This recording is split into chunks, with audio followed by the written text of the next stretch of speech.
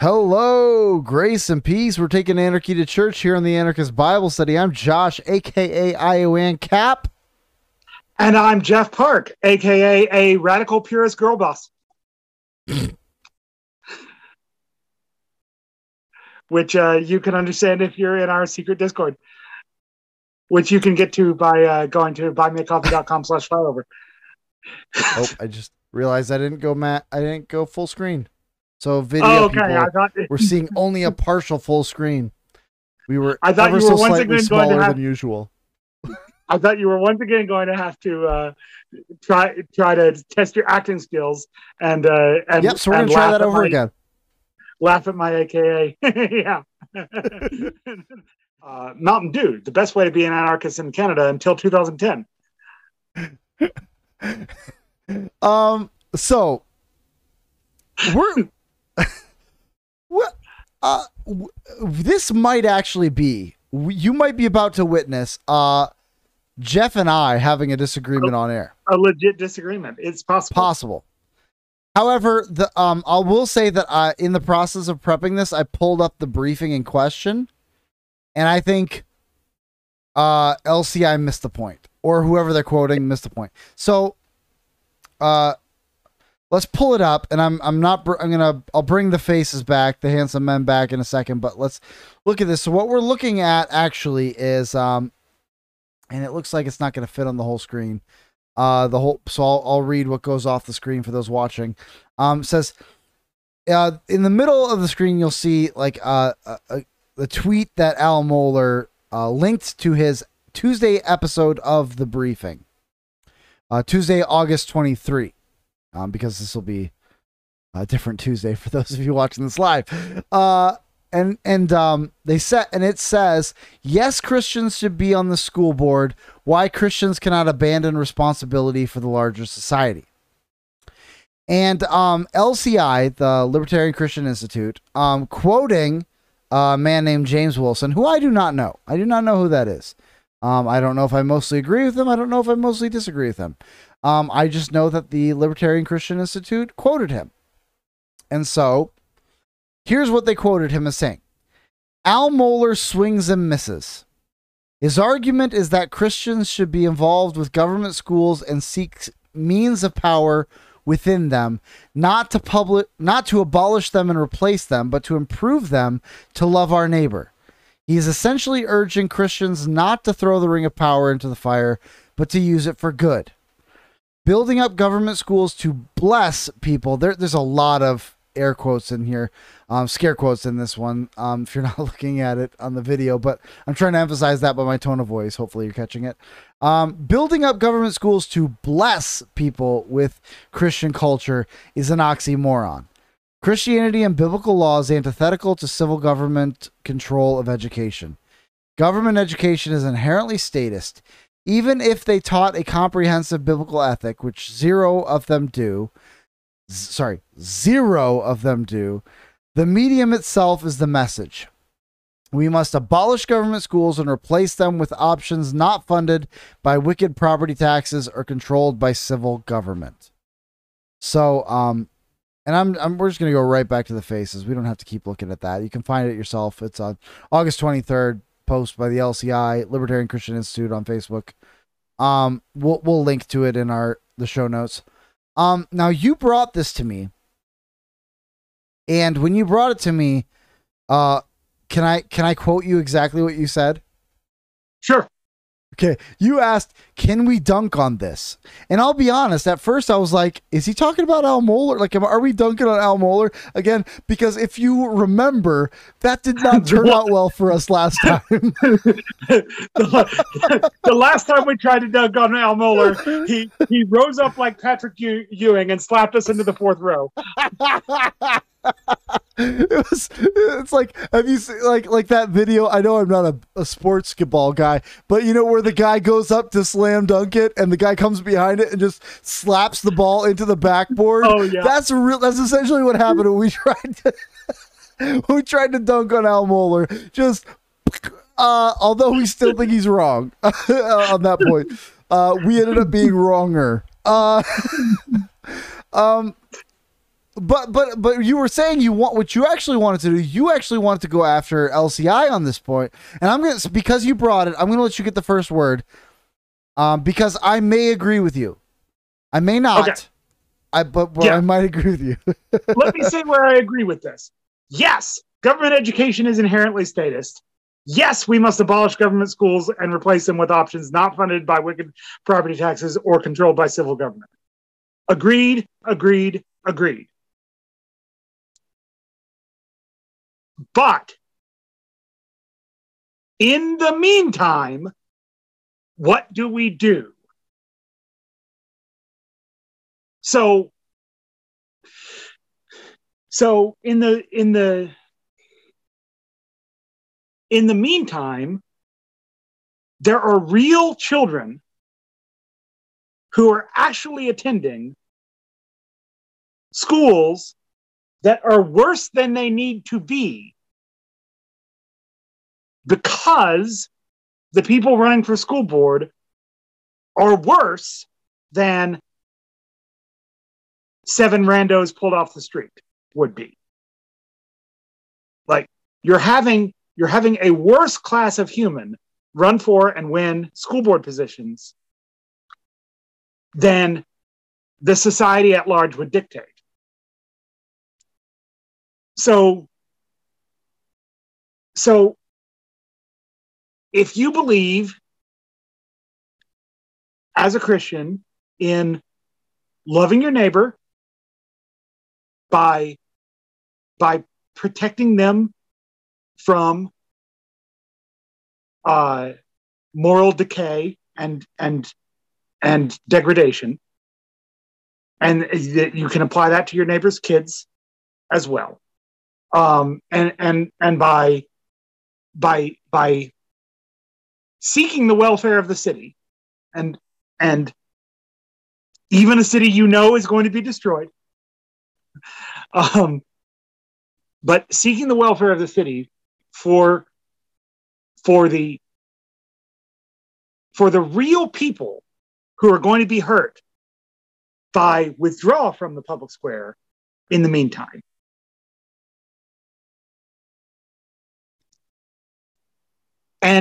So if premise 1 is I can love my neighbor by maintaining these institutions and protecting kids from this moral decay. Premise 2 is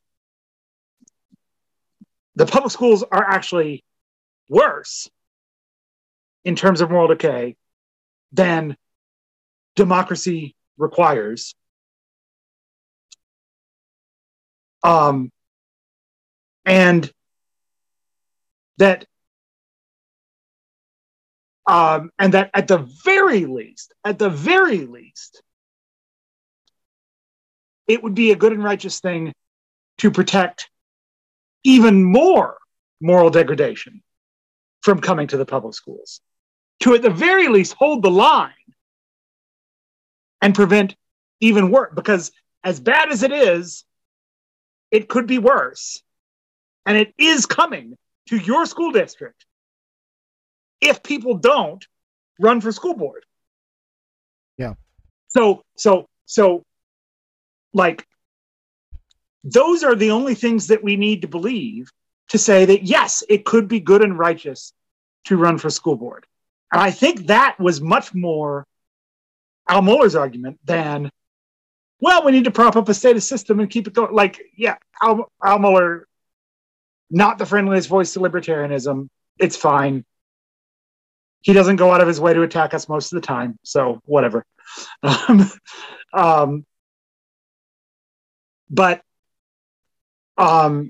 here, I don't think he's wrong. I think a couple of pretty simple Christian premises that would be the same Christian premises that you'd apply to running for any civil magistrate position, because you could do this on all of them.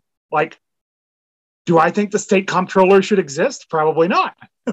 You know, I mean,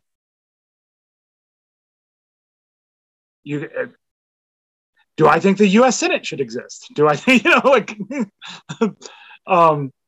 so you could do this. So, and yes, government schools are categorically of a different kind. And I do not think that working toward their incremental abolition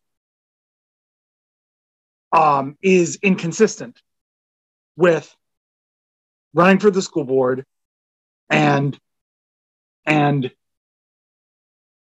maintaining a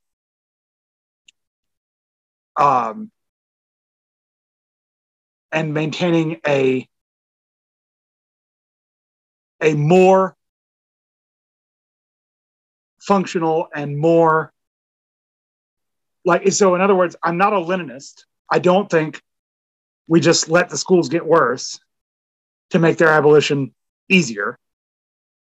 I think those are real kids in those schools, and that we should care that, and depending on where you live, most places, 95% of your neighbors are sending their kids to the public schools. So you kind of have to care about them. So it again, in the sense, to the extent that you care for your neighbor and the welfare of the city. So that's my argument. That's why I don't think it's wrong to run for the school board. I don't think it in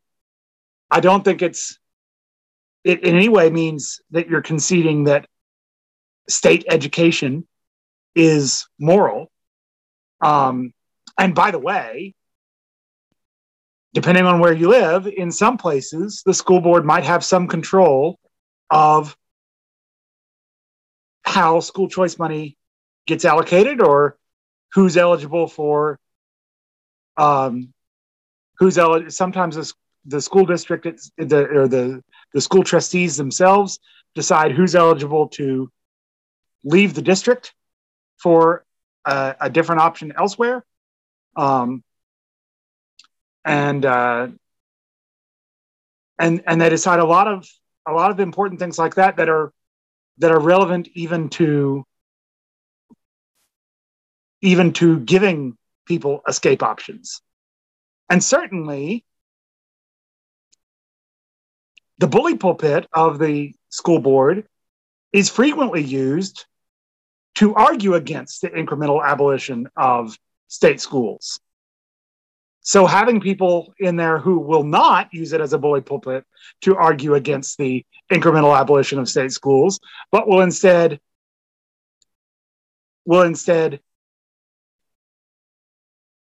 second those arguments, would be a positive development. So for all these reasons, I think this criticism is misplaced. And then I don't mind getting into where they might also be misrepresenting Mohler here. But yeah. I want to at least say, just even if I knew nothing about what Mohler said, yeah. And I, by the way, I saw the article he was responding to before I heard the briefing, and then I heard the briefing, and then I saw this, and so I saw things in the correct order for this. Yeah. But even if I hadn't, so that's what I really wanted to get at. It's like initially I looked at that, and I remember I said to you, "Ooh, we might disagree on this one," because I kind of was like, I can see where they're coming from, until I pulled up the article and I saw like the briefing itself, and I saw how incredibly out of context they were taking Mohler. Yeah. They're taking incredibly out of context. Now, to be fair, he tweeted out the second part to his briefing, but it was the second part of his briefing. This isn't the first thing that he said on the briefing. This was part 2. The whole thing was essentially a critique against pietism, yes. Which we are very sensitive to that critique ourselves. Right. So the first part, the whole briefing, there's 3 parts. The first part is the Christians did not start the culture wars, but we cannot evade them. The imperative of Christian engagement for the good of society. The second part is, yes, Christians should be on the school board. Why Christians cannot abandon responsibility for the larger society. And that is largely following on the same theme. Because he sees one article, which was a article from the New York Times that said, "God is not a cult. The God I know is not a culture warrior. Culture warrior." That's the article that he was responding to in that one. And the second one is a Christianity Today article saying, "Don't run for the school board." And largely both of them are on the same principle that that instead of engaging in politics and the so-called culture war, we should simply be involved in evangelism, conversion, or discipleship of our own kids in the case of the second article. Yeah.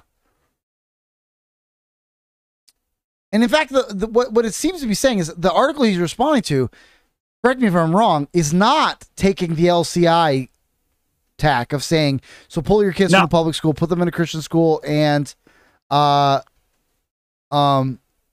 homeschool it. Like they were saying as an option.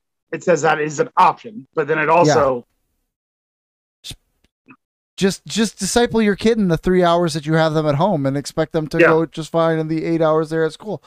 But basically he comes back around to saying, like, no, if you have an opportunity to gain power, it is good for a Christian to gain power when they have opportunity to rise itself.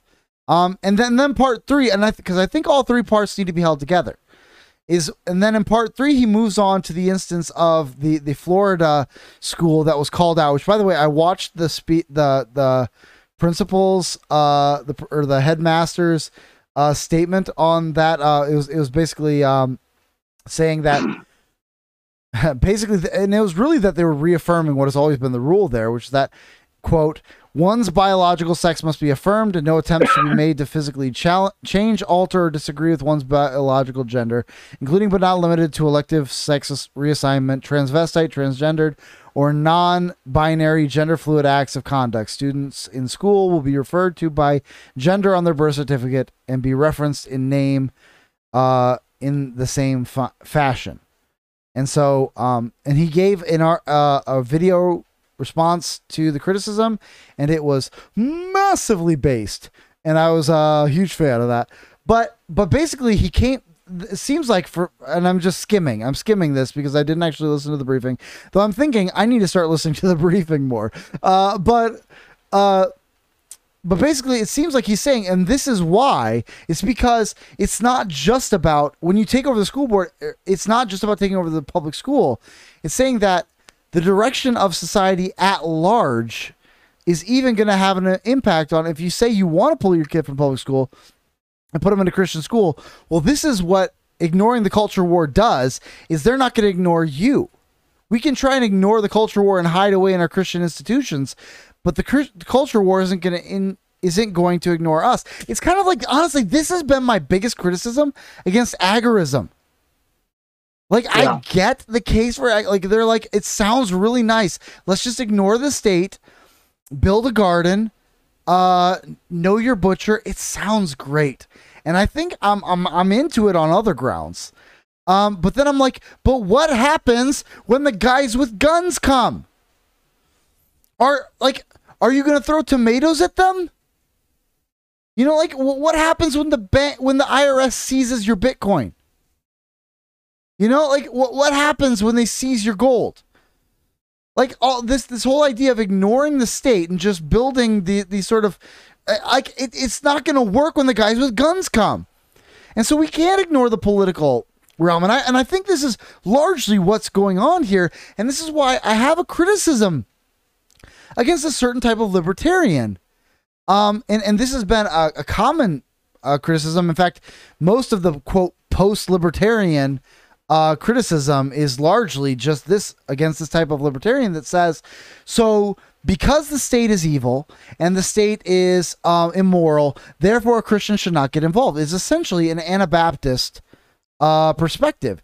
Essentially, it is to libertarianism what Anabaptism is to, or pietism is to Christianity. Is saying, and as we know, that causes trannies. It is take watch our own thing and don't worry about them, except that they will not worry about us. And so I think when you put it back in context, I think Al Mohler's point is perfectly understandable and perfectly reasonable, is saying that we need to, for the good of society, be involved in society, partly because it's good for society and partly because it's good for us. Right? Like, right. Yeah. Before you have your say, because I know you're going to have something to say, and it's going to be good. It's going to be brilliant because it always is. I'm going to take us once again to the wisdom of the Keach Catechism. Nice. Because I happen to be studying this question right here, question 89 of the Keach Catechism. If you're not watching on video, if you are a, quote, superior audio listener, then you're going to have to look it up for yourself or just trust me when I say it. But question 89 of the Keach Catechism, which I don't know what that is, Westminster Shorter Catechism. I didn't check out. Normally I'd like to show that, but I'm just, I don't have time. We're just moving fast. We're moving quick here. But the question is, what then is the purpose of the law since the fall? Now, what have they just did? They've just gone through. I'm going to bring back the handsome men because I'm doing hand motions. And if no one's seeing my hand motions, it's like if a tree falls in a forest, did it, make a sound? If a man's making a hand motion, is it really emphatic? And it's not seen, anyway. So they've just gone through the 10 Commandments and exposited what it means with the positive, with the negative, what the extra statements along the way say. And then he gets to the end of it and says, is any man able perfectly to keep the commandments of God? In question 88, no mere man. That's an important emphatic right there. No mere man, because there was a man who was able to keep the law of God. Praise the Lord. But no mere man since the fall is able in this life perfectly. That's another important phrase there, because I think sometimes Reformed people, we will go at total depravity, and especially like an uncritical Calvinism sort of thing of like total depravity means that we are all as bad as we could be all the time. But that's not the teaching. It's not the teaching of the Catechism, not the teaching of the Reformed tradition. No mere man since the fall is able in this life perfectly to keep the commandments of God. We can keep the commandments of God. We can grow in keeping the commandments of God. That is what sanctification is. That's another reason why I think that this antinomian streak in the gospel-centered movement is a real problem, because the law is not useless. No man is able perfectly to keep the commandments, but we can keep the commandments, and we can learn to grow in keeping the commandments. Just not perfectly, but daily breaks them in thought, word, and deed. Those are the great from the old liturgy. There's the tradition of they would confess all the sins that they've committed against God in thought, word, and deed. And there's they would pat their breast as a sign of beating, the penitential order. In thought, word, and deed, and what we have done and what we have left undone. So every man breaks the commandments in thought, word, and deed, and what we've done and what we left undone. So then it says, what then is the purpose in the law since the fall? So if we can't keep it perfectly, what then is the purpose of the law since the fall? Right. And by the way, I don't have WCF catechisms numbers memorized, but I can tell you that in the New City Catechism, this is question 13 and question 15. There it is. Which New City is kind of a simplified and hybridized version of the Westminster and the Heidelberg brought together, kind of. Correct. But yeah. So then what then is the purpose of the law since the fall? And the answer is, the purpose of the law since the fall is to reveal the perfect righteousness of God. That's the overarching category. Since the fall, the law continues to reveal the perfect righteousness of God. Now, that's not just the perfect righteousness that God has, though it does reveal that. So, if nothing else, studying the moral law, which is what we're talking about the moral law as exposited in the 10 Commandments, it reveals the perfect law. If nothing else, we learn about who God is by looking at the 10 Commandments. But it's not just the perfect righteousness of God. It is the perfect righteousness that God calls us to. And for what purpose? That, and this word that covers both of the next sections. I'm big on breaking down sentences, especially when it comes to catechism. So it's two things. That, one, that his people may know their will, his will for their lives. That his people may know his will for their lives. That's the first thing. It is not the means of sanctification. The gospel is still the means of sanctification. We are still sanctified by faith alone in the same way we are justified by faith alone. Sanctified by faith in gospel. It works out in works, but it is still faith in the gospel that sanctifies us. But the law, it does stand as our, I like to say, as our ruler. It's like our yardstick. The law stands as our yardstick as we are pursuing sanctification in Christ by leaning upon him and resting upon him and calling on the Spirit in prayer to sanctify us. We stand against the ruler, the yardstick, the meter marker of the law, and we see how we are measuring up. It's not a checklist to do this, don't do this, do this, don't do this. It is a yardstick by which we measure ourselves. But then it goes on to the next one. Are all transgressions of the law equally heinous? Some sins are in themselves and by reason of several aggravations are more heinous in the sight of God than others. We can avoid more heinous sins, and we should. Like when it says thou shalt not murder, we can not murder. And we cannot support state-sanctioned murder. Hello, abortion. But there are the heart level issues of the law, which will always be revealed. There will always be sin left. We will never perfectly keep the law this side of eternity, but we can stand against the marker of God's will and of God's law, and we can pursue sanctification and righteousness and keeping that law better. But that's the easy side. Although that's the part that gets debated. This is the part where I think we have the political implications abound on this second part. So, the purpose of the law since the fall is to reveal the perfect righteousness of God, that one, his people may know his will for their lives, and two, the ungodly being convicted of their sin.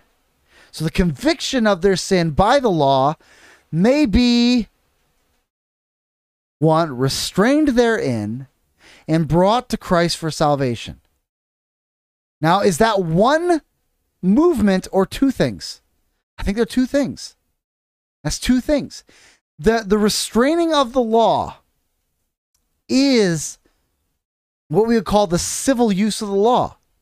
That hearing the commandments of the law and seeking to live out the moral law, we have a better society. We are more restrained from sin because, to the point of the gospel-centered folk, doing good deeds will not save you.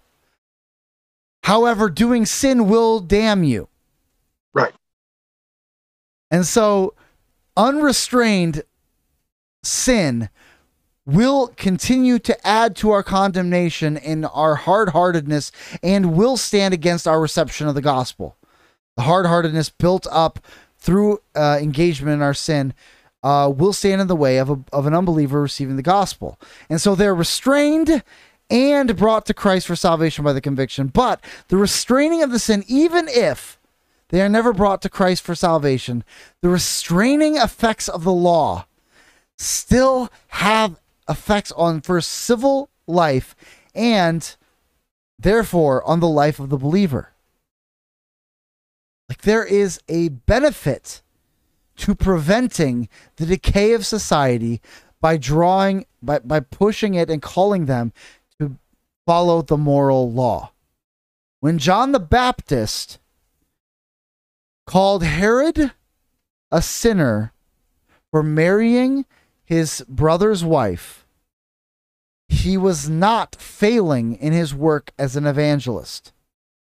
Sometimes it seems like how we talk about it. Like if we're calling them a sinner, then if we're calling out the sin of this culture, then we're being legalist. John was not being a legalist when he was doing that. He was recognizing that the governors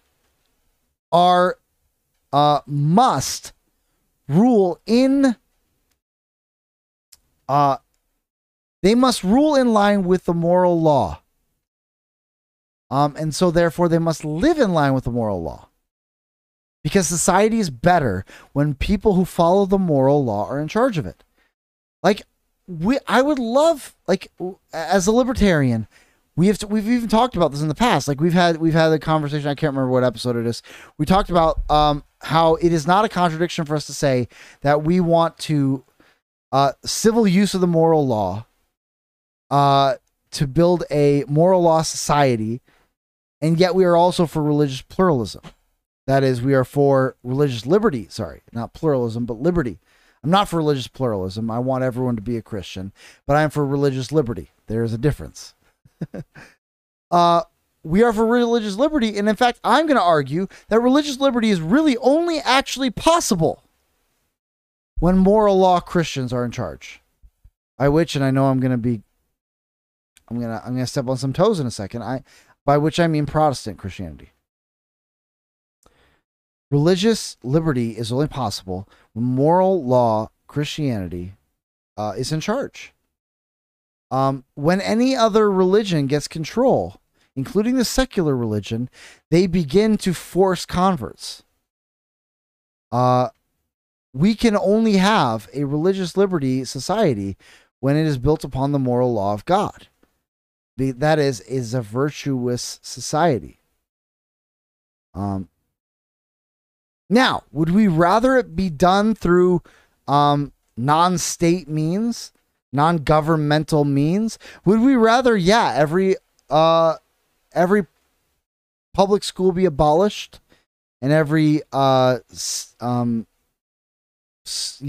every government school board position privatized? Yeah, I love that. But we live in the real world. And we can't dream about a world that doesn't exist. We need to live in the world that does exist.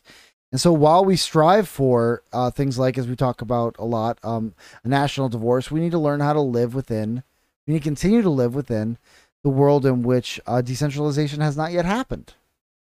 Privatization of education has not yet fully happened. We can strive toward that. They're not mutually exclusive goals. And I think that's really where we're going to find disagreement with this LCI statement, is that they are not mutually exclusive. You are not taking the ring of power for yourself, to use their metaphor, to say, let's try to use the existing power structures to carve out a little liberty for ourselves, to carve out a little moral law, a little moral law society for ourselves. It's not wrong to seek to use the existing power structures to do that. And so that's really, I think that's what Dr. Mohler is saying there. I think that's what LCI is missing there. And that's all I have to say. And I know Jeff had things to say, but he's currently away dadding. And I don't really want to get too far away before he gets a chance to talk. Okay. Yeah. So, first of all, there was a part in that soliloquy where I wanted to bring up that episode 17.5, What Sends Us to Hell. Yes. Which was when we first started actually bothering to number our bonus episodes, I think.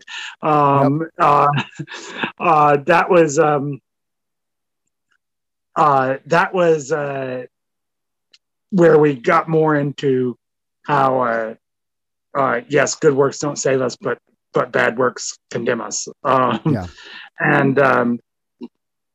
I brought up while you were off the moral law and religious liberty episode okay, great. Where I actually made I made the argument, and is after you'd had to go off, that a Christian, that actually a moral law society, by which I mean a Christian society, is really the only one in which religious liberty is actually possible. Yeah. So then I also want to point out that the original writer that Mohler is arguing against Also, she doesn't just say running for the school board. She also says regularly lobbying the school board. That's right. That's right. That's right. And she's allowing that your kids might be under the school board, that your kids might be going to a public school. And she's also saying not to regularly lobby the school board. Let me say this right now. If you are putting it out of the question, if you are sending your kids to the public school and putting it out of the question that you should be regularly lobbying them, then just say they're not your kids anymore. Yeah. You've handed them over to the state. Yep. You have ceded your parenting. You've ceded their discipleship. Yep. You can't tell me you're going to disciple your way out of that. Yep. At that point, I'm saying, here's very specifically what I'm saying. If you are sending your kids to the public school and it is impossible for you to imagine regularly lobbying them, okay, I'm putting forward the most extreme, but it's what she's arguing for. Yep. Then you have abdicated your responsibility to parent your child based on the biblical concept of what that means. Yep. So this is how far off base that she is. And can we just notice that somehow, I'm sure it's a coincidence, somehow Christianity Today, when it's arguing for what Christians should and shouldn't do in politics, somehow it ends up favoring the left. Everything they recommend ends up favoring the left. What? See, so I would say that LCI should notice that pattern, recognize the game, and be on Mohler's side. Yep. Yeah, it's interesting how often it's funny. The same libertarians who decry team sports behavior end up so often being team sports players, because really the issue is that Mohler once disagreed with their founder, and so Mohler is the great enemy. Like, really, that kind of feels like what's going on here. Now, maybe I'm not being fair to him. That's fair. That you could accuse me of not being fair, and you're maybe right. But it is true. Like, I think Mohler is absolutely right on this one. I think pietism is not the way to go. Pietism well, I was gonna say Anabaptism, but there's different flavors of that. It's probably not fair to broad brush that whole thing. But pietism and agorism, it seems like they just in many ways are the same thing.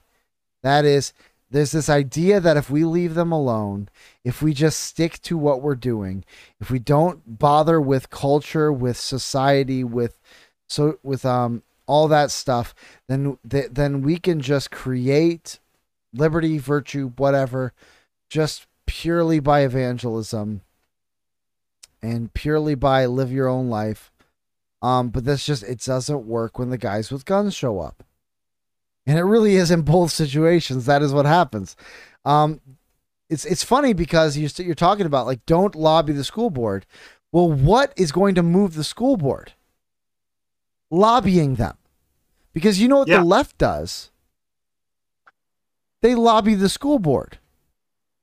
And so, like, this whole game is really, like, it's so funny that, like, we're acting like this game, which, by the way, has not worked, is going to suddenly start working now.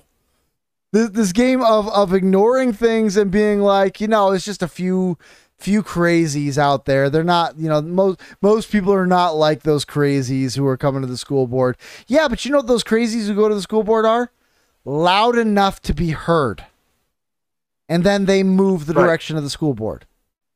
And so this idea that if we just stay quiet, we'll just be the silent majority, that'll work. It's never worked before, and it's not going to start working now. Well, and if you do accept the premise that you should regularly lobby the school board, but you don't accept the premise that Christians should run for the school board, let me point out to you that one of the only ways to make your lobbying effective is to threaten to take them out. And also, it's a great way to find out if the silent majority is really on your side. Yes. Like, the truth is, you've got okay, I brought up my friend before who's running for state office, and I'm so proud of him because he ran a boldly pro-life campaign. And that was like, that was really what I asked him, like, what in the world made him want to do this? And he said, honestly, we had just been praying about what we can do about abortion and how can we what can we do to end it? And the Lord just kind of put, it's a convoluted kind of story, but the Lord basically put this opportunity in his path, and he ran a boldly boldly pro-life campaign. He also said COVID policy played huge into it. He also ran a lot on that, on a COVID libertarian type policy. But he said the big thing was he just would not back down. That he would just say abortion is murder, period. It is a scourge, and our country will be judged for it. And so we need to end it. We'll be judged by God for it. He was very clear about his Christian standing, his Christian understanding of things, and his anti-abortion message was based on that. And he won his district handily. Like, he won so hard that the incumbent was like had like minuscule percentage because he won so hard. If he did not run on that perspective, then he would not have found out that 79% of his district Republicans agreed with him on the seriousness of abortion and the seriousness of wanting a Christian, particularly dedicated to ending abortion on Christian grounds, on biblical grounds. Like, if you're not running for school board, you're not going to find out if the society wants a Christian school board. Right. And that's the best way to find out what the public school... See, that's the problem. It's like, because we don't show up to these things, the public doesn't actually get represented. Right. Only the crazies, only the Karens, only the petty tyrants ever run for anything because they're the only ones who want to run for anything. And so the options are always between the woke lunatic, the petty tyrant, or the local Karen. And you have to pick which of those three you like you dislike the least. And that's the option. And so the Christians have to throw their weight behind someone or just not vote. And so then all the school board gets filled with crazies because Christians will not step up and do things like this. Well, the massive irony is that this is not the federal government we're talking about. The quote ring of power.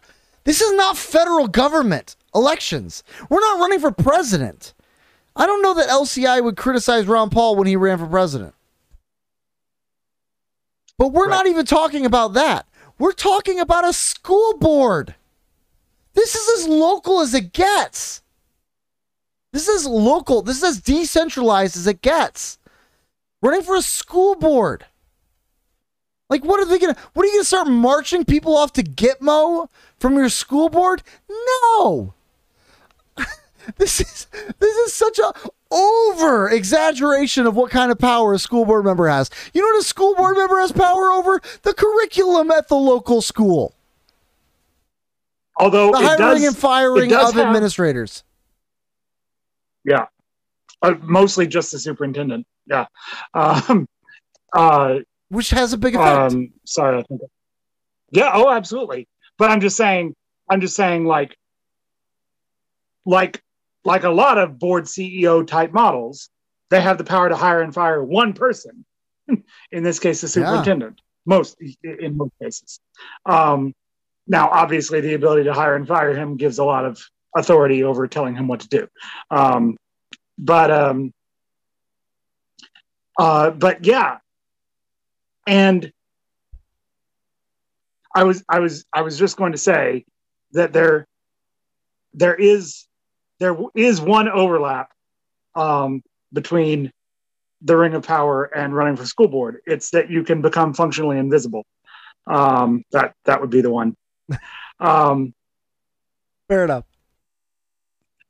Although not as invisible as some school board trustees would like to have been over the past 3 years. Yep. Well, but yeah. Go ahead. So look, can we start from the premise that when we are odd for temporal things, when we're making our daily bread kind of supplications, that this does not absolve us from taking action then to fulfill those supplications. And that sometimes God might even, as an answer to our prayer, make available to us a significant amount of work to answer our own prayer. Yeah. So I would say, if we can pray for righteous rulers, even at the school board level, then it cannot be unrighteous to run. Right. And then I have a slightly more extended point. So if you wanted to jump in here, go ahead. Have at okay. it. Then I would say, so then let me read to you a prayer that I know cannot be unrighteous, because it's Psalm 10. Why, O Lord, do you stand far away? Why do you hide yourself in times of trouble? This is asking God in the here and now, temporally. He's not denying that there is a God in the heavens, of course. He's saying in the here and now, temporally, why are you not making yourself seen? In arrogance, the wicked hotly pursue the poor. I cannot think of a better sentence to explain the public school system today. In arrogance, the wicked hotly pursue the poor would be an excellent tagline for the public school system today. Let them be caught in the schemes that they have devised. For the wicked boasts of the desires of his soul, and the greedy one for gain curses and renounces the Lord. In the pride of his face, the wicked does not seek him. All his thoughts are, there is no God. More support for him not denying that there is a God in heaven. He's saying, why aren't you showing yourself in the here and now? Why aren't you intervening against the wicked temporally today?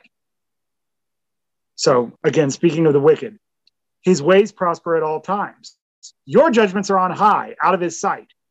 As for all his foes, he puffs at them. Which, again, okay, just, I know that this isn't written about school boards, but can you see how it applies? Like, can you see how it applies to a school board that says, no, you don't get to know what clubs your kid is joining at our school, because we want to make sure that we have a safe and caring space here at our school. And that means not telling parents what clubs their kids join.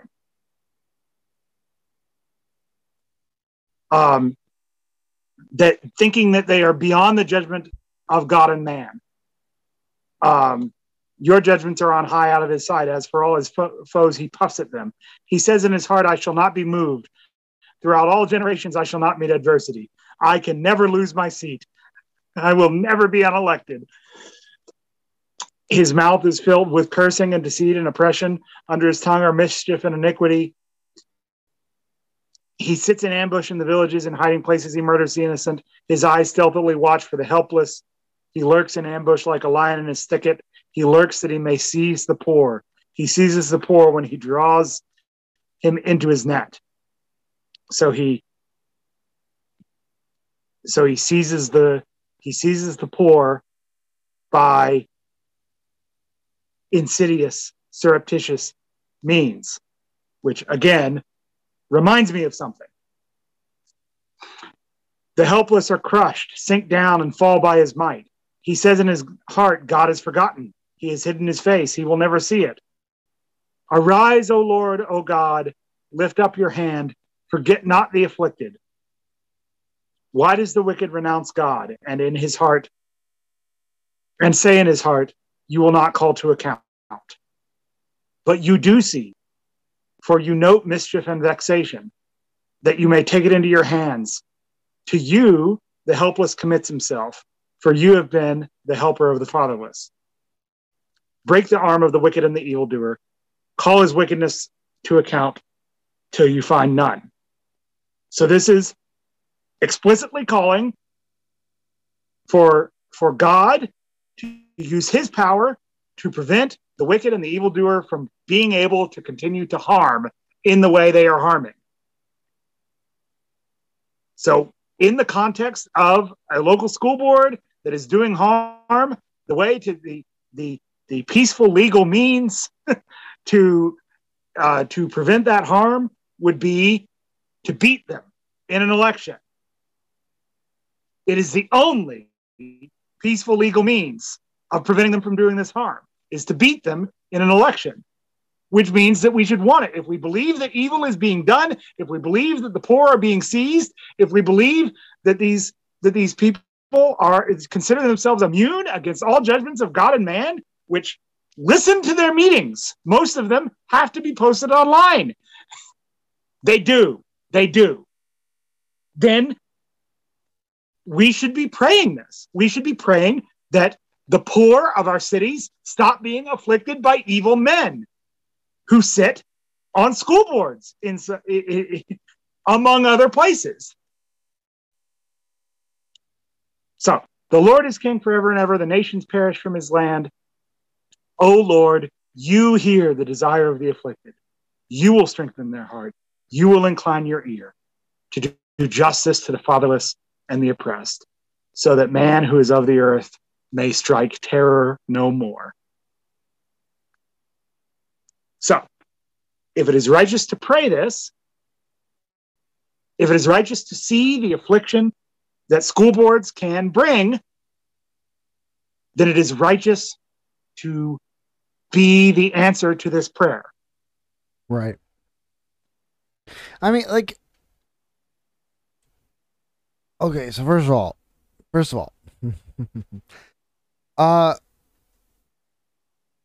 let's clear up an exegetical problem. Or I guess it would be a biblical theological problem. Trust not in princes does not mean having a good prince is insignificant. Right. Trust not in princes, like that's so often what I hear is people being like, trust not in princes, so don't get so wrapped up in politics. No, it's saying ultimately a prince is not the ultimate place that help is going to come from. Yes, trust not in princes when the option is trust princes or trust God. Yes. Right. God is supreme over princes and over kings. But you know what God established over Israel? The same Israel that said that penned the psalm that says, do not trust in princes. God established princes over them. And so, but then of course the question is like, we talk about this sometimes, like, yeah, our political philosophy is anarchism, and yet we need to answer the question of what should a Christian do if he finds himself in the position of being elected or of being a king? Or what if a king becomes a Christian? Does he abdicate his throne? What does he do? What should he do? There's a questions that in that.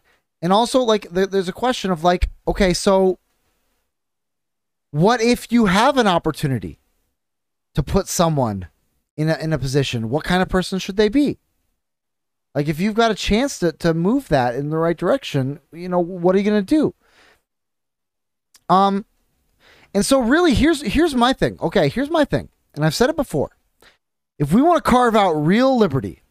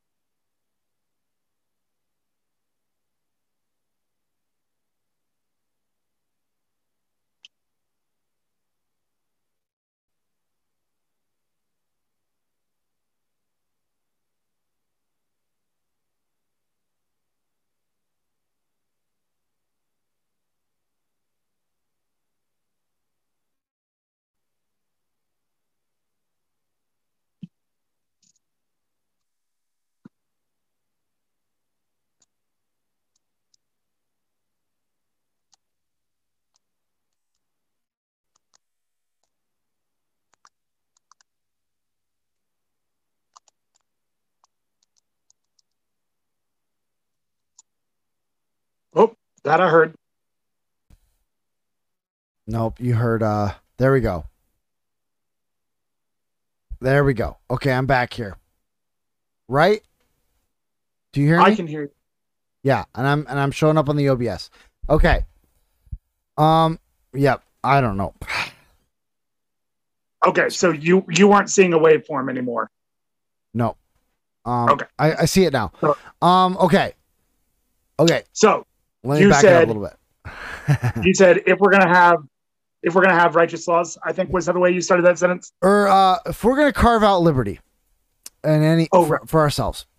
Okay, I've said this before. If we're gonna carve out liberty for ourselves, the best place to aim for, the things that we're gonna need to go after is local school boards, local city councils. Libertarians are not gonna want to hear this, but local sheriffs. Local sheriffs for sure in We need the to- states, less so here. And I would say even like also like local city like attorney generals or city what'd you call it, DAs, district attorneys, like those are Yeah. the areas we want to go for if we want to carve out liberty for ourselves, because we all agree that this is the problem that's the problem is the law enforcement and the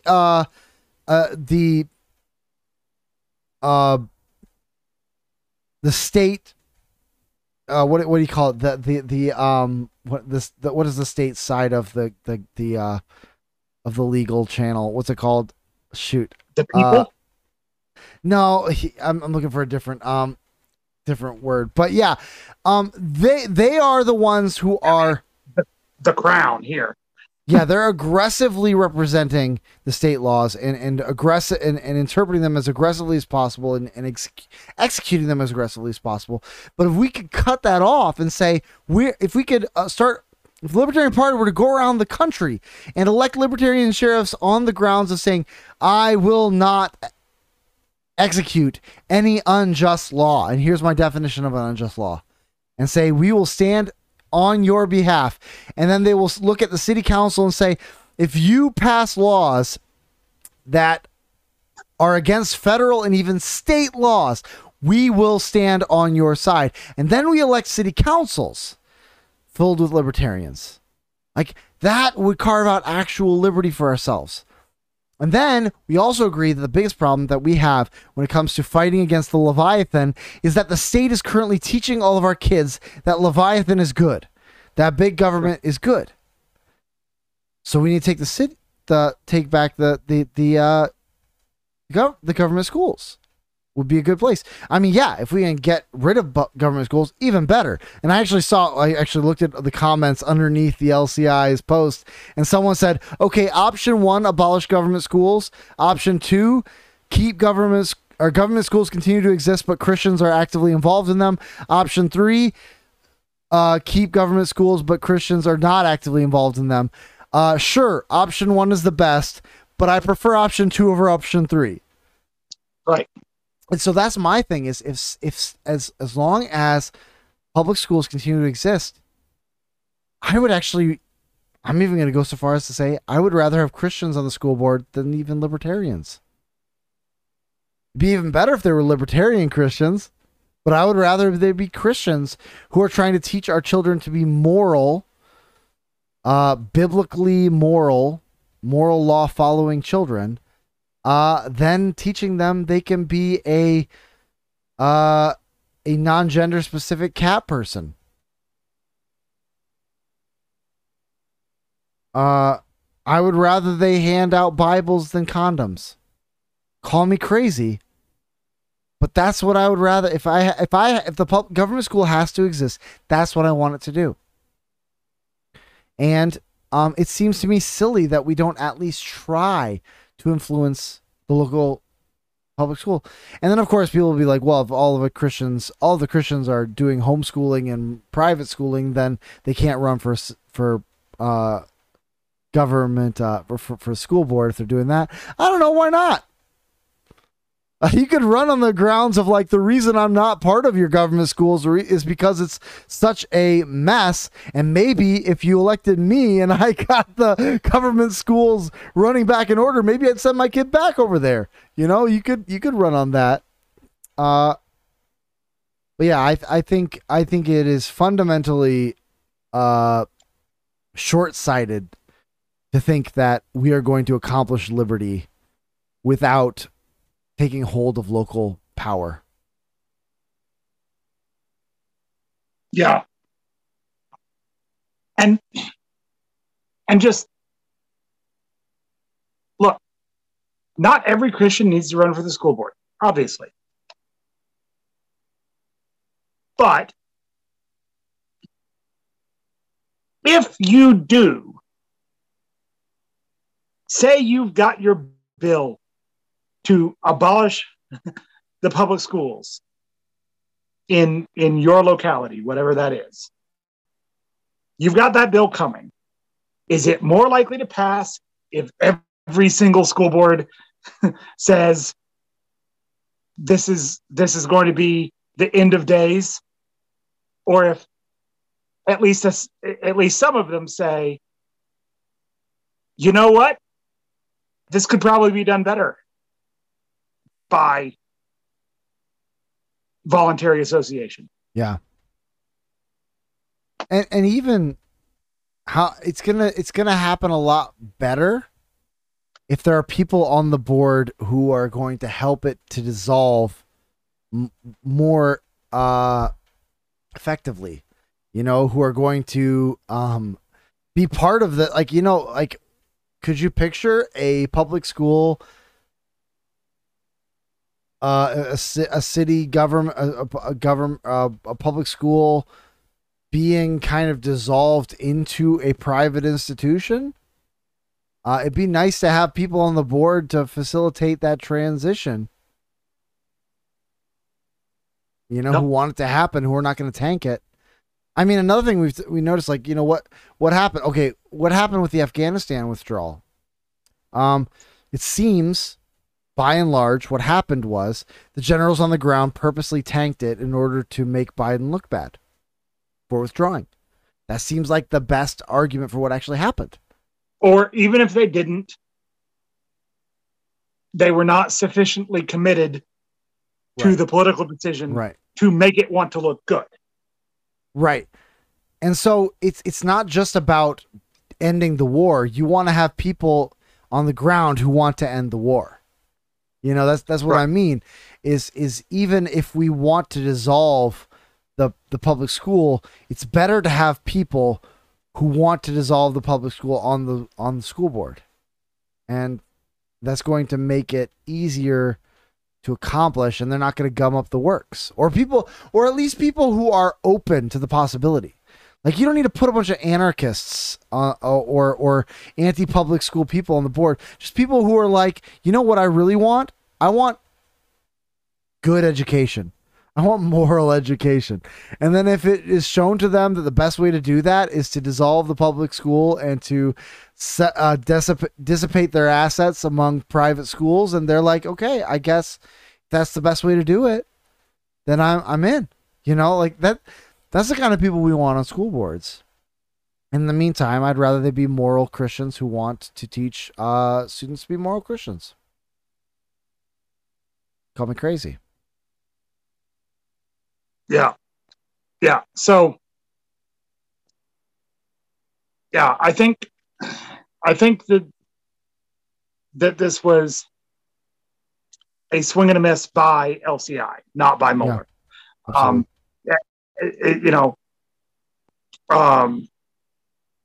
As Mueller says right before starting that segment, and you mentioned they kind of, in this, not every briefing is like this, but in this briefing they all flowed together, and a lot of them do that.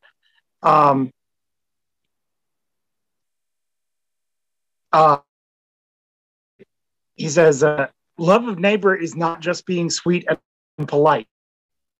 Love of neighbor also means we have an responsibility to seek that the laws are righteous, that the laws comport with reality.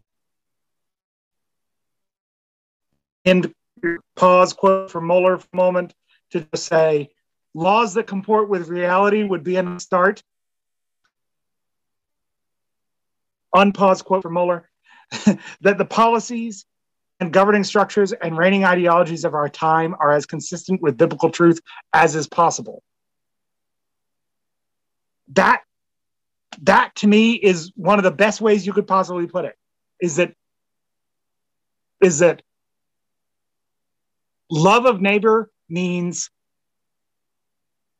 the people who make the rules for your neighbor. And yes, I think rules should be made by voluntary association as much as possible. Okay. But until that happens, the people who make the rules for your neighbor, as much as possible, live in the world that God made and not some fantasy world.